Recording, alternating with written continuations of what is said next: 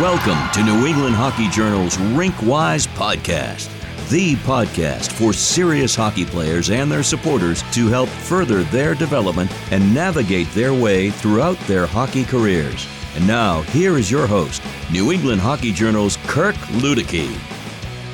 Welcome to New England Hockey Journal's Rink-Wise podcast. I am your host, Kirk Luedeke, and thank you for joining us today. Before we begin with our guest, I just want to say that we have a lot going on at hockeyjournal.com. Check us out, become a subscriber, and get access to our exclusive content covering hockey at all levels throughout the region and beyond. The Rink-Wise podcast is always free. You can subscribe and download on Apple Podcasts, Spotify, our website, or anywhere else you get your podcasts. Joining us via Zoom today is Mark Dennehy, Chief Amateur Scout, New Jersey Devils. We're so glad to have you on the New England Hockey Journal Rink-Wise podcast. Mark, thank you for joining us. And how's everything gone for you in the new hockey season in your new position?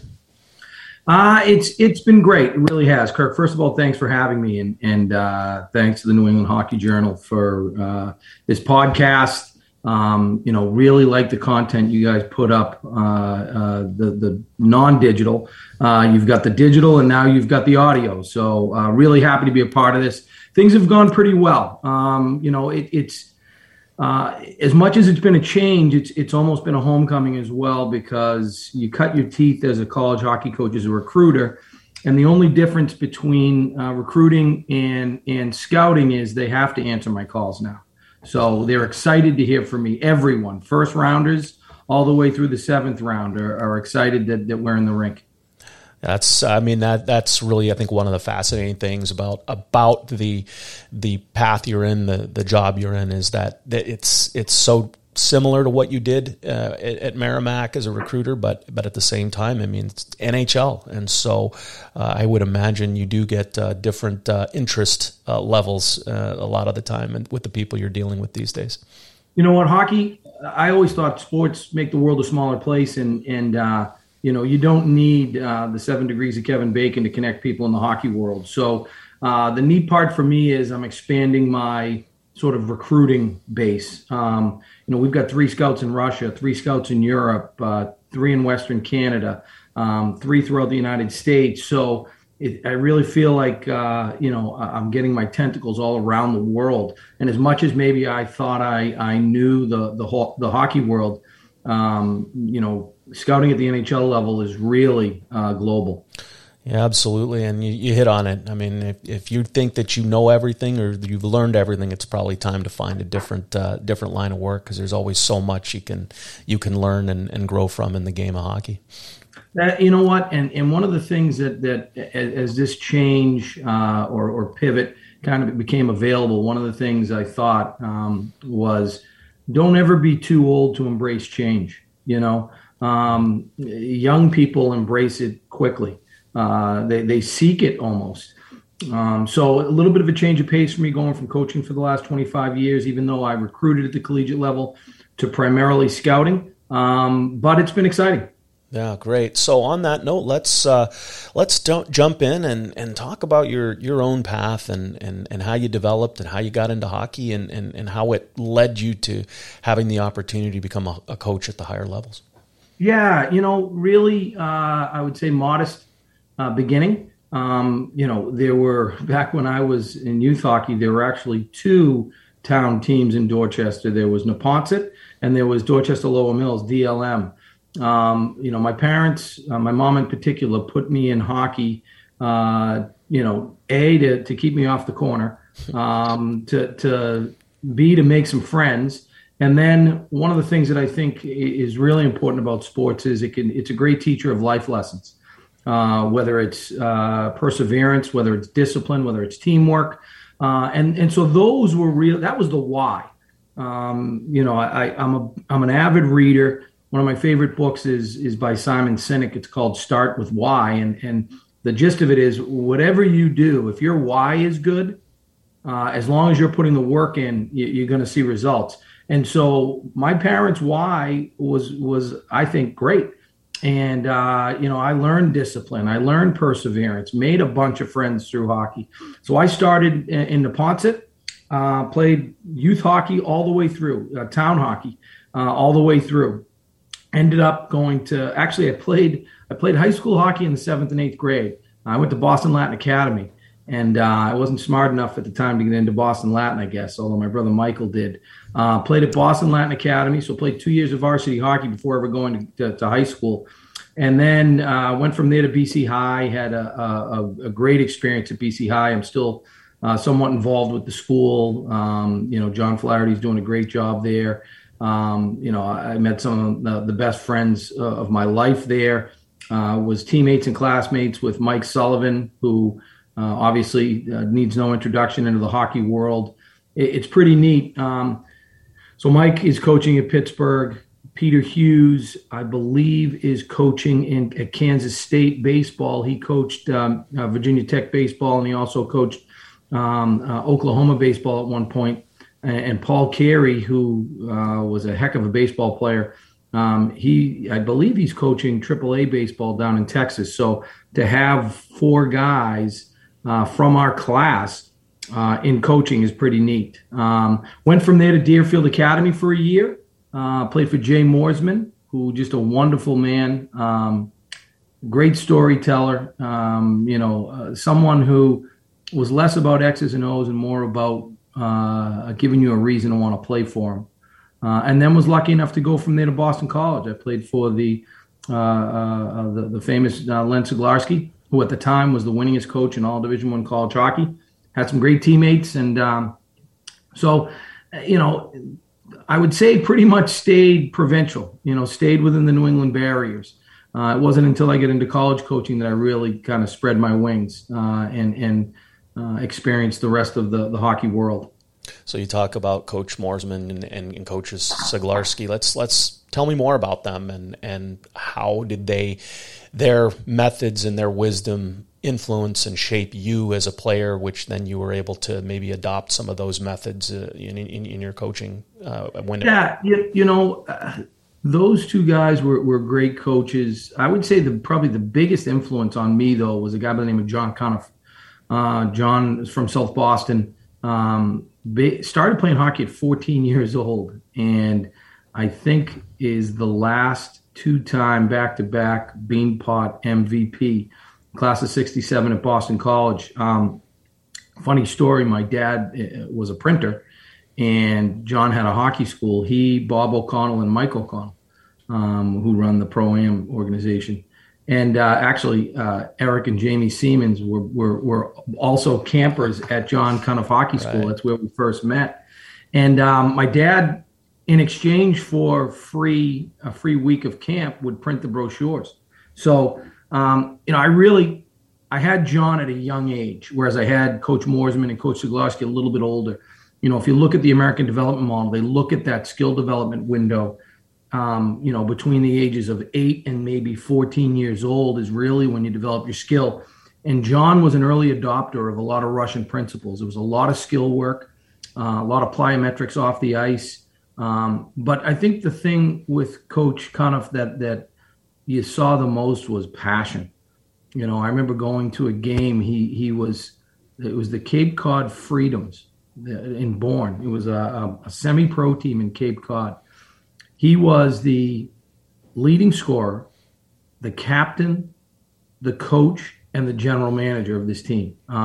He would then go on to coach the Boston Bruins at one point. He coached the New Jersey Devils and stayed pretty much in the New Jersey Devils organization. I think he and Lou Lamoriello were sort of kindred spirits. So I really got my passion for hockey with Coach Cuniff. Coach Moorsman taught me a lot about, we talked about the big lessons of sports. He would talk a lot about Frank Boyden, who was the headmaster at Deerfield for a number of years. We didn't talk a lot about X's and O's. It was more about why you play, and he was an easy guy to want to play for. And with Coach Siglarski, one of the things that it's really hard to do is to let your teams play. I think he was an excellent recruiter. He coached Cedar Chuck and at the time Joe Mallon. We had some wagons there, and he set a standard for how he wanted people to operate off the ice. There was a puck possession type game that we wanted to play, and he let you play. I'm really grateful to him for the opportunity to have gone to Boston College. It's another point in my life that changed my life. You said something about just talking to Coach Morsman about things outside of hockey and that he wasn't X's and O's. How important is it to you as a coach to keep that flow of communication with your players? It doesn't necessarily have to be about the games, but just have those relationships and help them forge their own identities in the game. Well, it's funny because I never would have thought I would have got into coaching, Kirk. I didn't. It happened almost by accident. I was working for a company called Network Plus, which is now Granite Telecommunications, for a guy by the name of Rob Hale, very successful businessman. And it just wasn't for me. I learned a lot about sales, but the telecommunications business it wasn't what I wanted to do. I had a higher calling, or so I felt so. So I literally went back to the University of Massachusetts in Amherst. Joe Mallon was the head coach there at the time. They had just reinstated the program in 1993. I went back to get my master's in education and to teach. Started classes there and talked to Coach Mallon. He asked me to be the volunteer assistant. I stepped foot on the ice. I withdrew from my classes and realized that, I did want to teach, but I felt that the best classroom was the rink. And probably the best way I could have an impact on young people's lives was through coaching. And I believe it. I've always coached with a higher purpose. And it's not that I don't want to win. On the contrary, I think it leads to winning. I think if you're teaching the right principles that you're going to have an effect on people's lives, and you're going to win hockey games. You're going to win championships. I actually I just read a quote from the late Colin Powell, and I think it's awesome. Leadership is solving problems. The day soldiers stop bringing you their problems is the day you have stopped leading them. They have either lost confidence that you can help or concluded that you do not care. There's a famous saying that before they care what you think, they need to think you care, and that's always been my coaching philosophy. So I want to win championships, no doubt about it. But the best organizations I've ever been a part of have been. Their culture has been one of inclusion.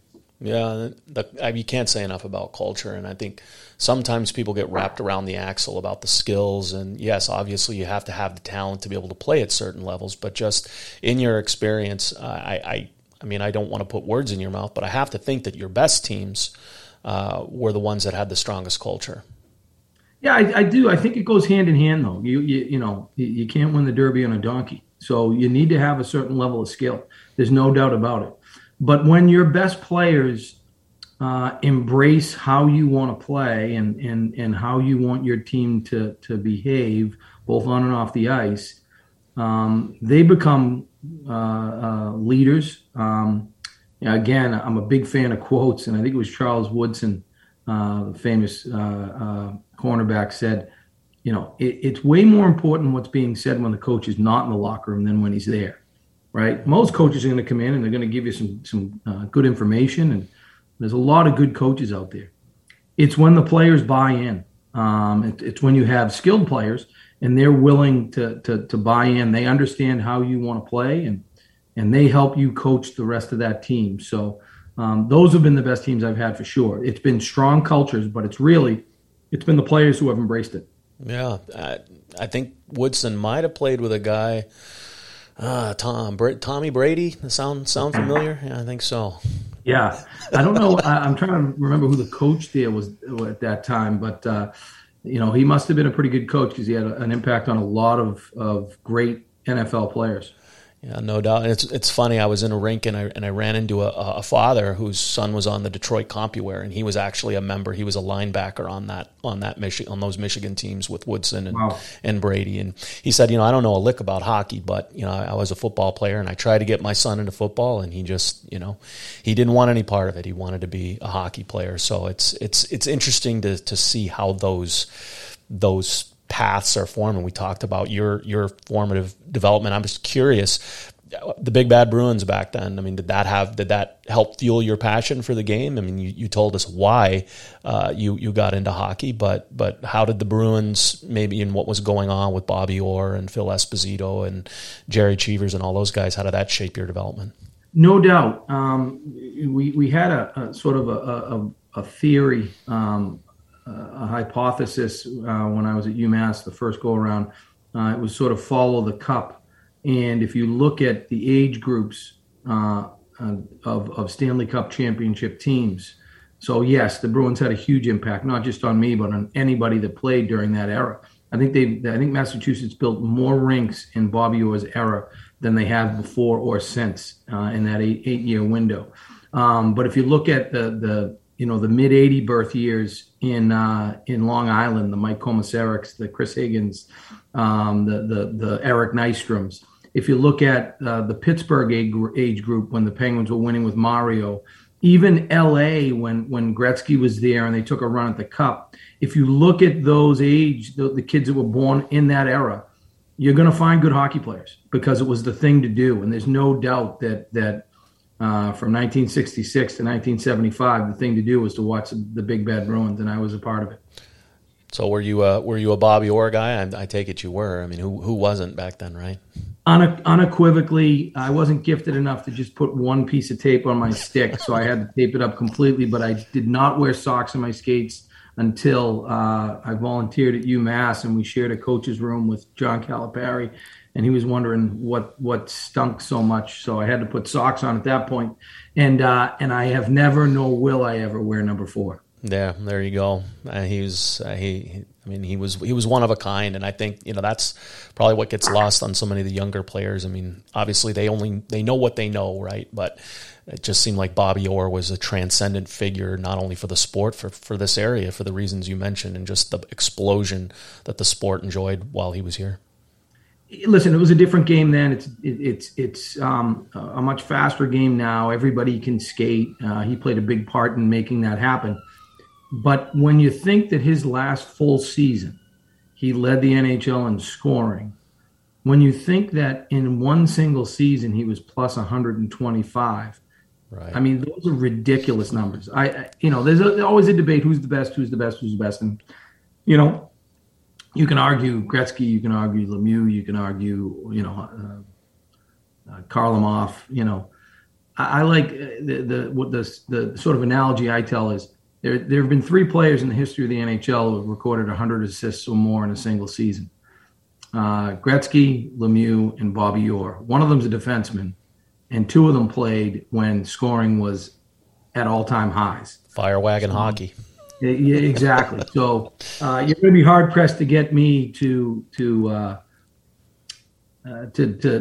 be convinced of anyone besides Robert Gordon Orr. Yeah, well, you leveraged that in your success at the lower levels. You went to Boston College. I mean, you had so many great teammates. I mean, whether we're talking David Emma or Marty McGuinness, Bill Guerin, guys that went on to pro careers, the NHL, and are still involved. What are some of the?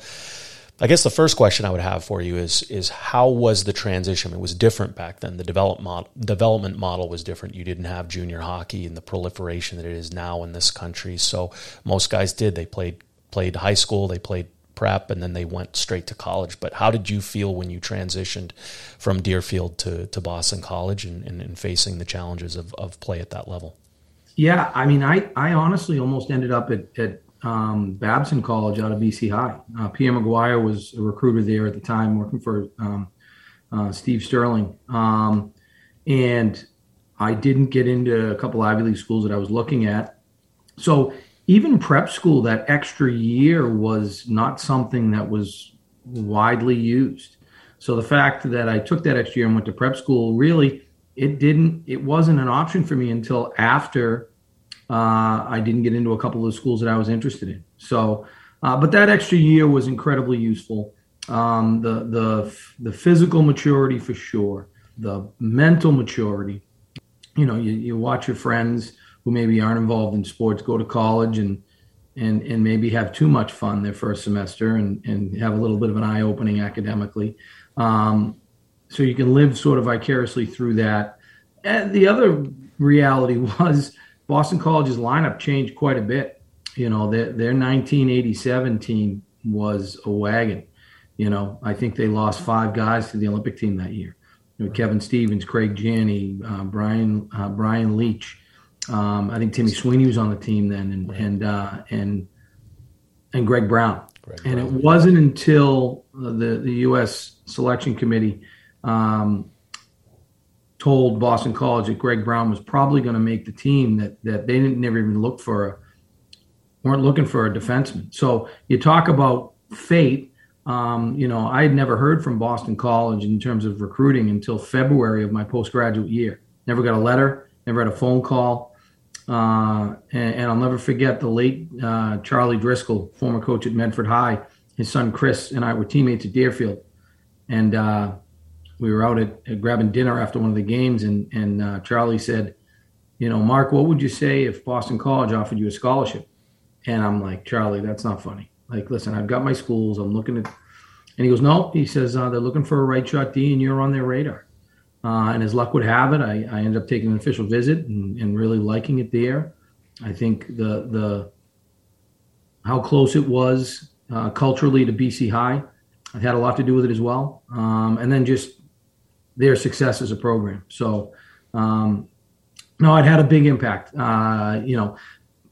What I also got lucky with was because of that mass exodus, there were a lot of opportunities to play. I don't know that they were expecting me to play as much as I did. I think I played in every game freshman year. I might have missed 1 or 2 for injury, but was not a healthy scratch. And that really set the table for me throughout my college career, that freshman year. And a lot of it had to do with the fact that we were a really young team. We had 10 freshmen that year. Yeah, well, so on along those lines, I mean, you guys made a run to the Frozen Four. You had a lot of those teams were successful. Ultimately, probably didn't get exactly where you wanted to go. But what were some of the fonder memories you had of that experience of being a student athlete, and how did that help shape you for down the road when you were coaching players in similar situations? Yeah, our first year was there was a lot of adversity. First of all, Conti Forum hadn't been built yet. It was in the process of being built, so we were traveling. We didn't have any home games. We played either at Harvard or Boston University. We were young and really bottom heavy, and so it was a difficult year. We didn't win a lot of hockey games. I think we won 13 games that year, which was one of Coach Sigalarski's lower win totals in his career, which is incredibly humbling to think for as long as he coached. But the next year, with an influx of freshmen like Stevie Hines and Marty McGinnis and Joe Cleary, Timmy Sweeney really took on a leadership role as captain and was a great captain and probably the best all-around player I played with. We took off. We went from a 13-win team to winning the hockey's regular season.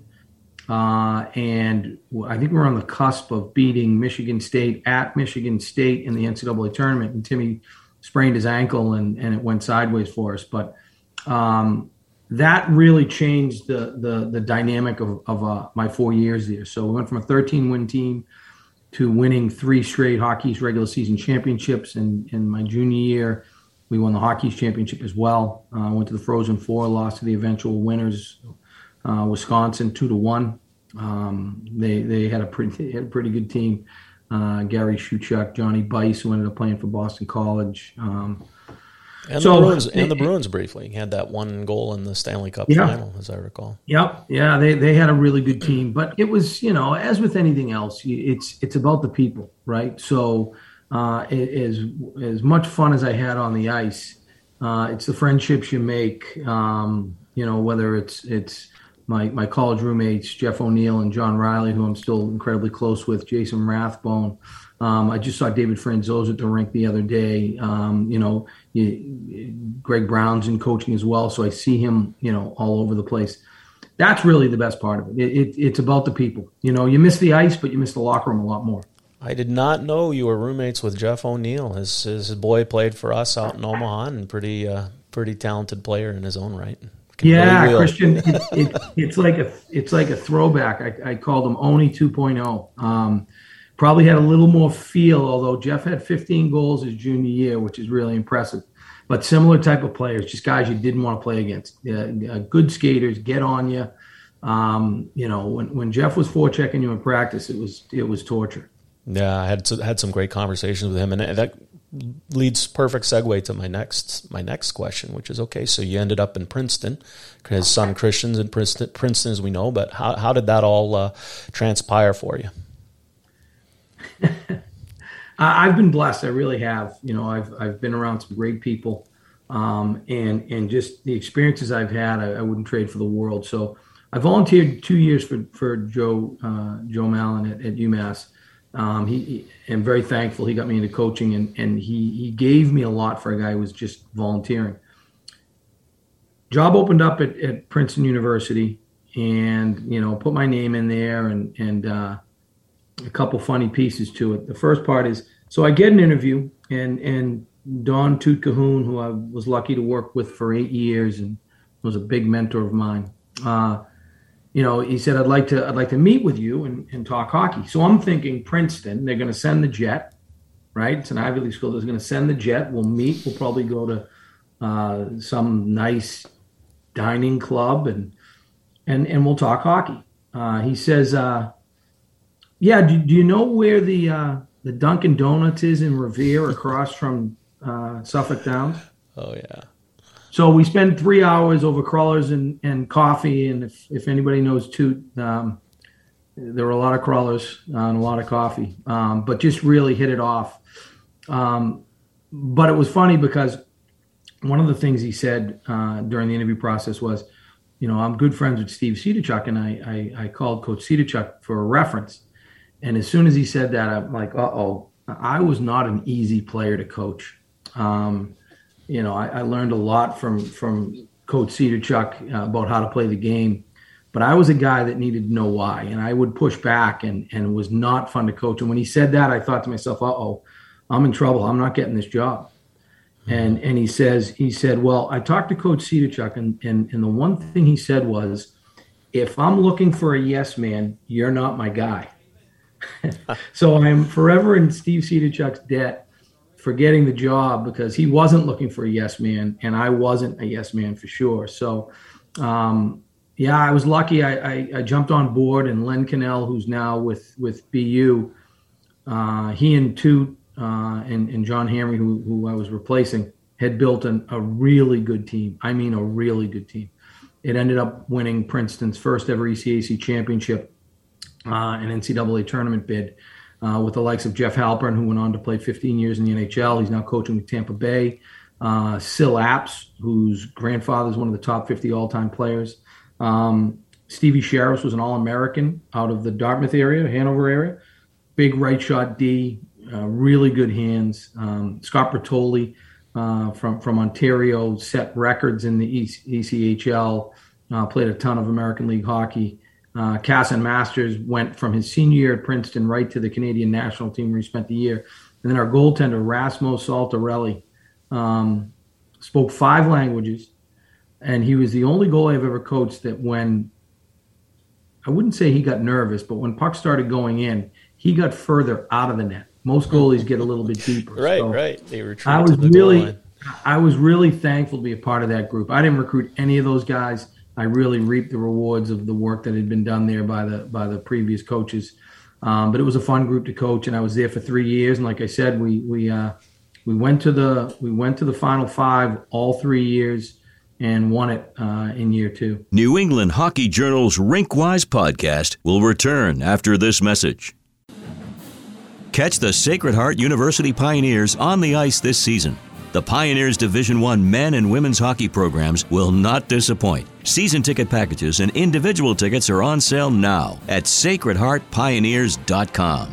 And opening in 2023, Sacred Heart University's Martiri Family Arena, a brand new 122,000 square foot premier skating facility in Fairfield, Connecticut. Learn more at sacredheartpioneers.com. Are you serious about playing your sport in college? Do you need a flexible education that allows you to maintain your practice and competition schedules while also preparing you to succeed at the next level? You should check out the University of Nebraska High School. UNHS is accredited and offers more than 100 online courses, including NCAA-approved courses to protect your academic eligibility. Students could earn a UNHS diploma or take a single course for transfer credit. Courses are college prep, self-paced, and available 24/7, 365. Enroll anytime and take up to a year to complete a course. Visit highschool.nebraska.edu today. If you love college hockey and want an inside look at the game, get a copy of the book Great Game, D1 College Hockey, People, Places, Perspectives. From the emotions of Frozen Fours to the atmosphere and classic venues, Bruce Haas has captured the passion that people have for the college game through interviews with players, coaches, officials, and fans. No other book captures the spirit of college hockey like this does. Great Game makes a great gift for the holidays for a college hockey fan. Score your copy of Great Game today on Amazon, Barnes & Noble, AtascaBooks.com, or at your local bookstore.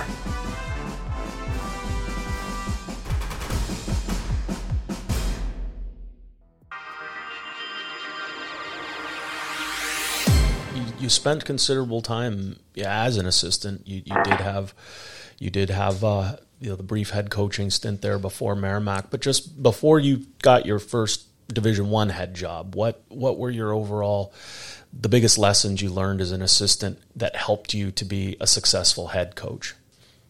Well, Toot is a great recruiter. I mean, he's a great motivator. I told people, if I had one game to win and I couldn't coach it, Don Cahoon would be on the short list of people.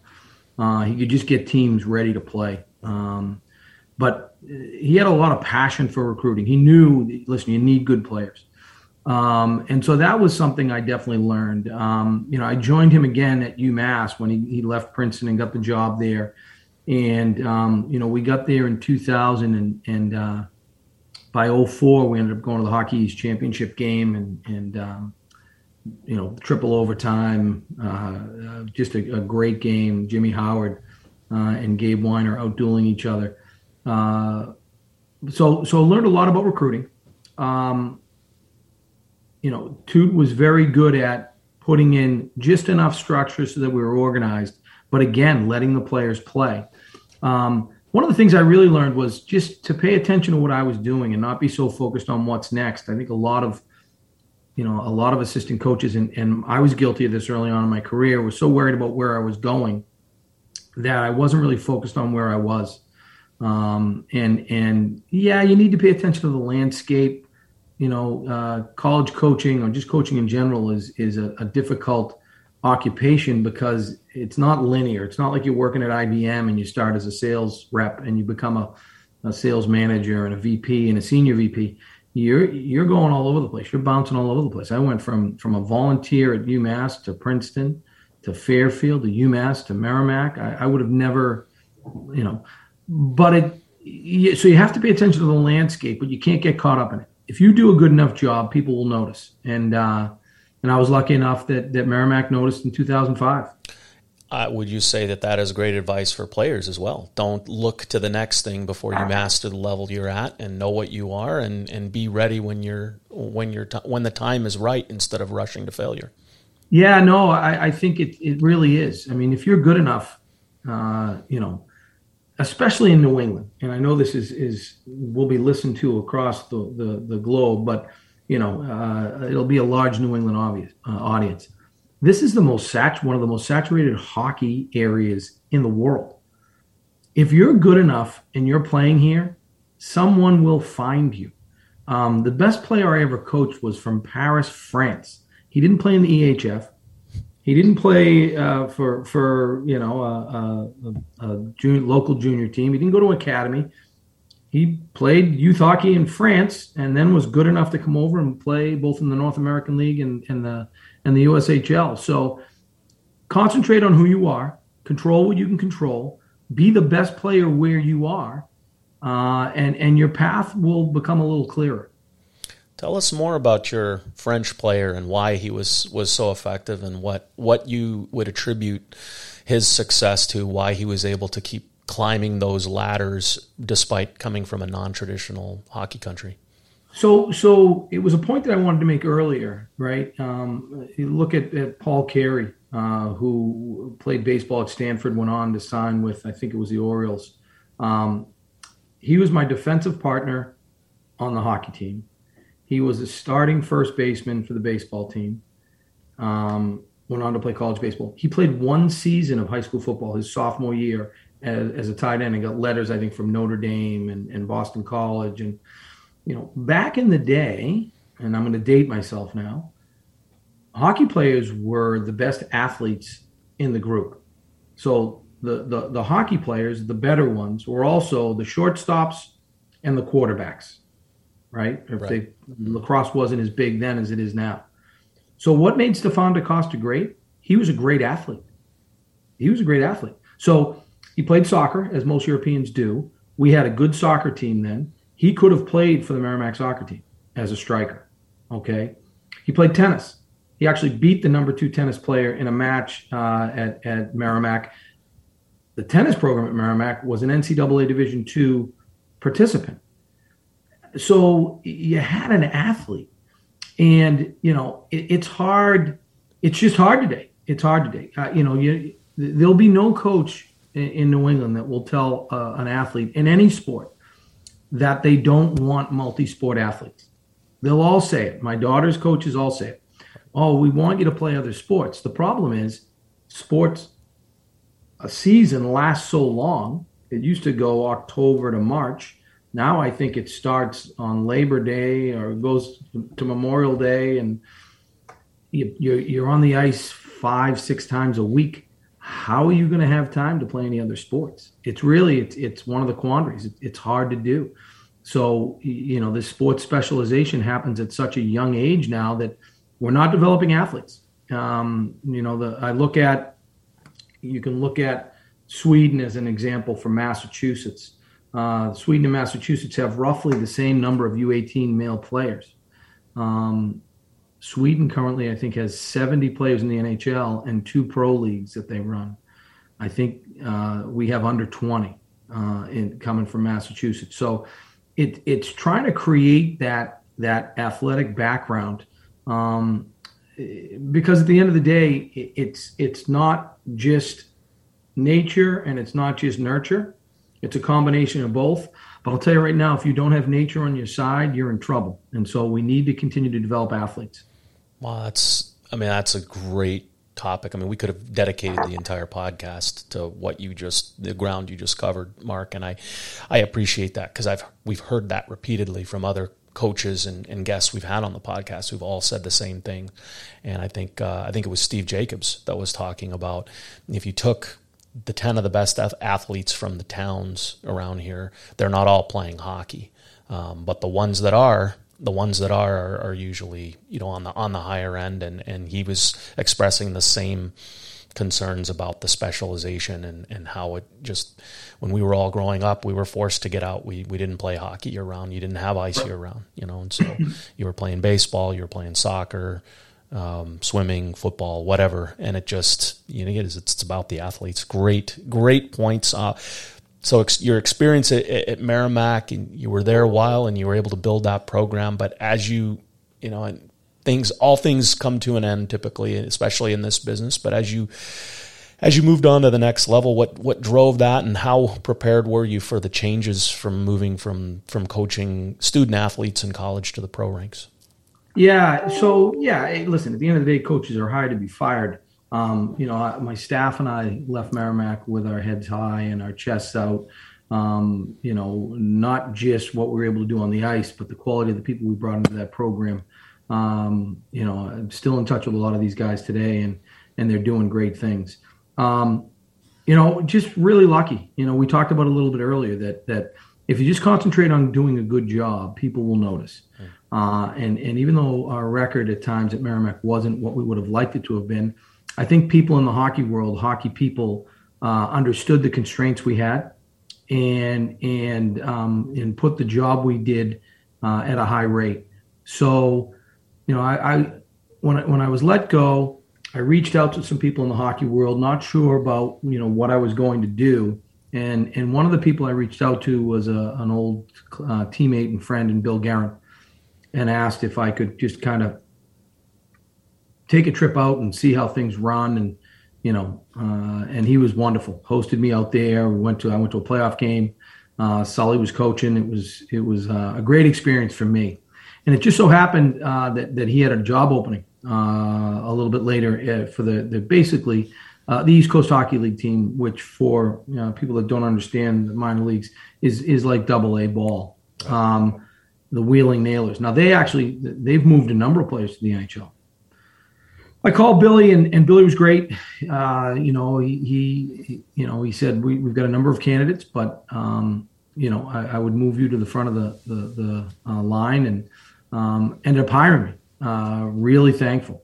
Went out. I got an apartment out there. Went to a season ticket event. Was all set and excited to coach the Wheeling Nailers. And as luck would have it, a job opened up in Binghamton. So Rick Kowalski, who was coaching the Binghamton Devils, was promoted to be one of John Hines' assistants. And Tom Fitzgerald called Billy and asked for permission to talk to me. Now, this is late in the year, and this is very it's not common.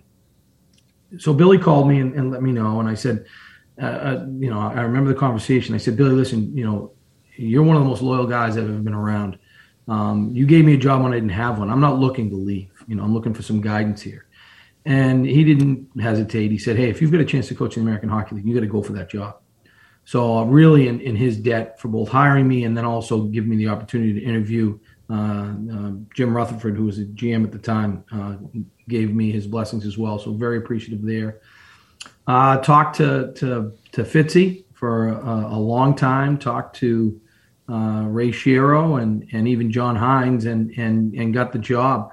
Very thankful to all of them. Fitzy's really been great to me over the last 3 years. I've known him for a long time. The biggest difference is, when you're playing for your livelihood, there's a maturity that goes with it. Coaching is about earning people's trust.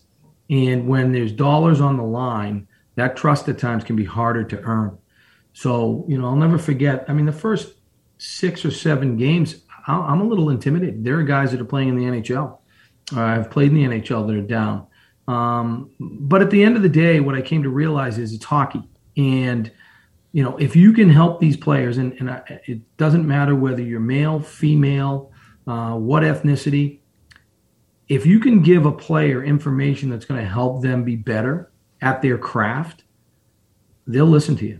You can earn their trust. And it was a great experience for me. I'm very thankful. I worked with Sergei Brylin, who's a 3-time Stanley Cup champion.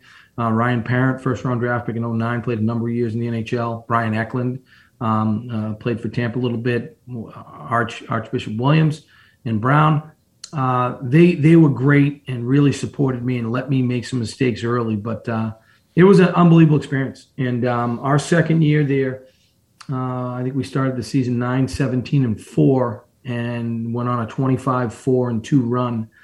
And I credit a lot of it to 2 of our veterans. We made some changes structurally. But again, if they didn't embrace it, we were done.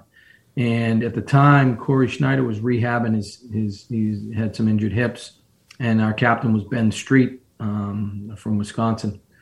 And I brought them in, explained to them what we were doing, and made my pitch to the team. Schneids asked if he could talk to the team afterwards and basically said to them, guys, we're doing this. We're embracing this. It's what we need to do to be a better team. And without that type of support, I don't care how good a coach you are, it's not happening. But it's hard to get that type of trust from pros because there's a lot on the line for these guys. So you look at some of these players that you did coach, and they're now up in the NHL. So when you look at what they had that was able to get them there, because I remember it was Mark Recchi, as a matter of fact, said, getting to the NHL is one thing. It's like staying there is the hard part. Just some of the players you coached in Binghamton. Talk about why they're up in the NHL, what they had to do to get there, and what they've done in your view to stay there from, as you've now observed them now, as what they're doing. So really proud of the guys that have gone up. To start the season with the Devils right now, I think we have 7 guys that played with us 2 years ago that are playing in the NHL. I would say that the consistent qualities, again, you need skill. Right. If you can't skate in today's game, then you better have some other dimensions that are off the charts, whether it's you're big and strong with incredible hockey sense or, your vision and hand skills are off the chart. But there are very few guys playing at the NHL level now who can't skate. And that's why the game is so hard to be a difference maker, because everybody can get around the rink. The 2 things I would say, once you put skill in the mix, I'll give you 2 examples. Mikey McLeod, who is up with the big club right now, might be one of the best competitors I've ever coached. He whether it's a face-off, whether it's a 50-50 puck, whether it's a goal mouth stand, he lays it all on the line. And he had a sort of a breakout season last year during COVID. Had 9 goals as a rookie in 56 games, and really was part of an energy line for us that played against the other team's best teams. So I would say compete for him was a big factor, and you see that a lot in players. The other thing, you look at Igor Sharangovich, and again, you can't look past the skill. He's got a great shot, really dangerous release. I think he had 16 or 17 his rookie year last year. But the thing with him that's a differentiator is hockey sense. He's incredibly aware. And that was something we identified early on. And I would say our scouts did a great job of identifying before we even got him. He really thinks the game at a high level. Again, this is becoming an old comparison, but I'm old enough to remember we had an all-pro quarterback before Tom Brady, right? We had Drew Bledsoe, who arguably threw a better ball. Certainly a deep ball. A deep ball for sure. So what made Brady better? And again, you can argue about it, but I would say he's probably one of the best of all time, if not the best. It's his ability to process information, right? So the game's so fast, it's so chaotic. You've got to break things down quickly, and nobody's better at it or has been better at it than Tom Brady. And Shara has that similar quality. So, once you've worked on your skills, whether it's skating, whether it's stick handling, whether it's shooting, passing, compete, hockey sense. They're really hard. They're hard to develop, but I think they're 2 of the more important factors, and they're definitely things that we look for in athletes. Yeah, and you talk about the attributes, right? And I was going to, those, again, great points, because I started with New England Hockey Journal in 1999, and I just remember when you were going into rinks and you were watching players, there were a lot of guys that couldn't skate all that well. The number of players that actually were great skaters and had skills was much smaller than it is now. So now you have to really look at the details and focus on the habits, don't you? You do. No. And that's the neat part when you get to the highest level. And I'll admit it, I'm a little bit of a pro hockey snob now, because you see what some of these NHL guys and American Hockey League guys can do. It's incredible, the amount of skill they have. So what are the differentiating factors? It is those details, whether it's compete, whether it's hockey sense, whether it's stick detail. I watch an NHL game now, and everybody, sure, we all want to watch the highlights. We all want to watch the sauce and the top corners and the spinoramas. And Jack Hughes had an amazing goal the other night, 3-on-3 for the game winner. But what I like to watch is you watch a penalty kill and you watch a guy like Nico Hischier or Patrice Bergeron. You watch their stick detail. You watch how they just influence where the puck goes by simply moving their stick one way or another. That to me is a sweet science. And, you look at how long Patrice Bergeron's been able to play and how good he's been for so long. Those are things that you can control as well. So I would say when you're watching a player of that caliber, Nico Hischier, Jack Hughes, it's fun to watch the exciting stuff. Watch some of the subtleties that they bring to the game, because those are things that if you don't have, you're not going to be, as Rex said, it's hard enough to get there. It's even harder to stay. Yeah. So Was it hard for you? Was it hard for you to make the decision to leave the coaching ranks and become the chief scout, or is this something that, I mean, I'm just curious how it all came about and transpired for you? Well, again, I'm very indebted to Tom Fitzgerald and the whole New Jersey organization. But listen, I'm there because Fitzy gave me a shot, and he talked Ray into hiring me and had a lot of faith in me. To me, you can have no more faith than putting someone in charge of the development of their young players. He took over a little over a year ago on an interim status, and when he talked to me a little bit about what his thoughts were, who am I? If he thinks I can help the organization more so in this capacity, who am I to tell someone that gave me such a great opportunity? No, I think I'm going to stick with what I'm doing. Listen, I love coaching, and who knows, someday. I never thought I'd be, chief scout for the New Jersey Devils. Who knows where I'll be in 5 years? I could go back to coaching, but I did miss team building as well. I missed getting on the road and seeing players. Those are things that you do as a collegiate coach. And so, like I said, it's been a little bit of a homecoming. You're back in the rinks, back in some familiar rinks. I've been in some rinks that I've never been in before, whether it's in Bratislava or Finland, but I'm back in a lot of rinks that I haven't been in a while, but I've been before. So it was a difficult choice, but the right one now. I think the right one for me. I think the right one. Fitzy has a lot of faith in that I can help this group. That's already done such a good job, even get better. I mean, our goal is to be the best amateur scouting staff in the NHL, and whatever I can do to help us get there. But in the meantime, like I said, I'm really broadening my horizons in terms of player assessment, player evaluations, contacts globally, which is only going to make me better down the road. I have so many more questions.